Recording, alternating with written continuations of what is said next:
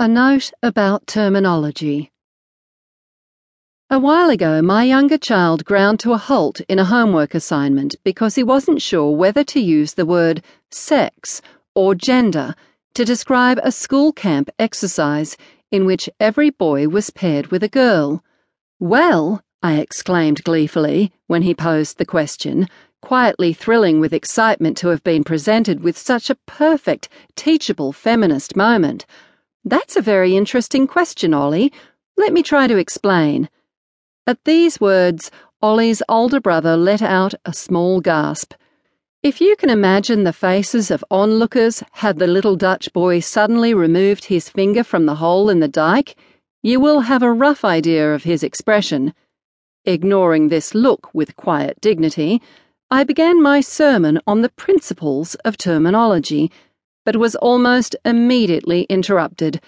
"Just tell me which, Mum," my son said impatiently. "I've got multiplication homework to do as well. Is it sex or gender?"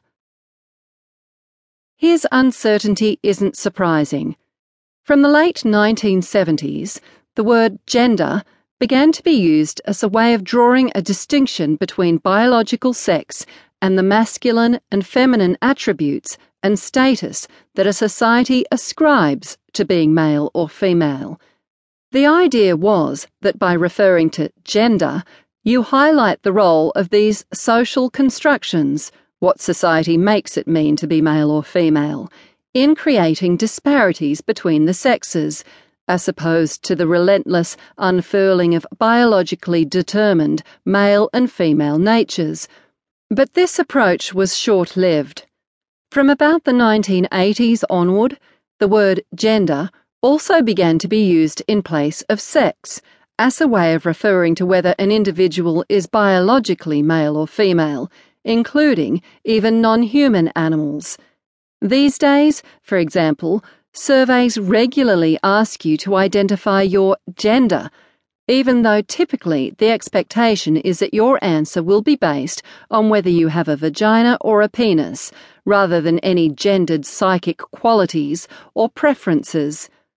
The person processing your credit card application will not appreciate it if, instead of checking one of the two boxes, you make annotations to the effect that in some ways your gender is male, but in other, no less important respects, it's female. This shift in usage has therefore robbed the word gender of its original meaning and function. In its place, some feminist scientists now use terms like sex/gender or gender/sex to emphasize that when you compare the sexes, you are always looking at the product of an inextricable mix of biological sex and social gender constructions.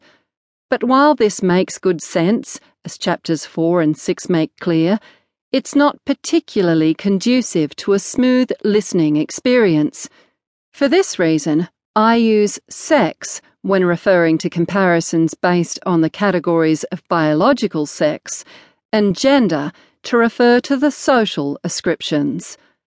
In a second sacrifice of scholarly pedantry for the sake of readability, I use the word promiscuous rather than more technical and precise terms like polygynous, extradyadic coupling, polyandrous, and multiply mating, despite this being a term that is coming to be frowned upon in evolutionary biology.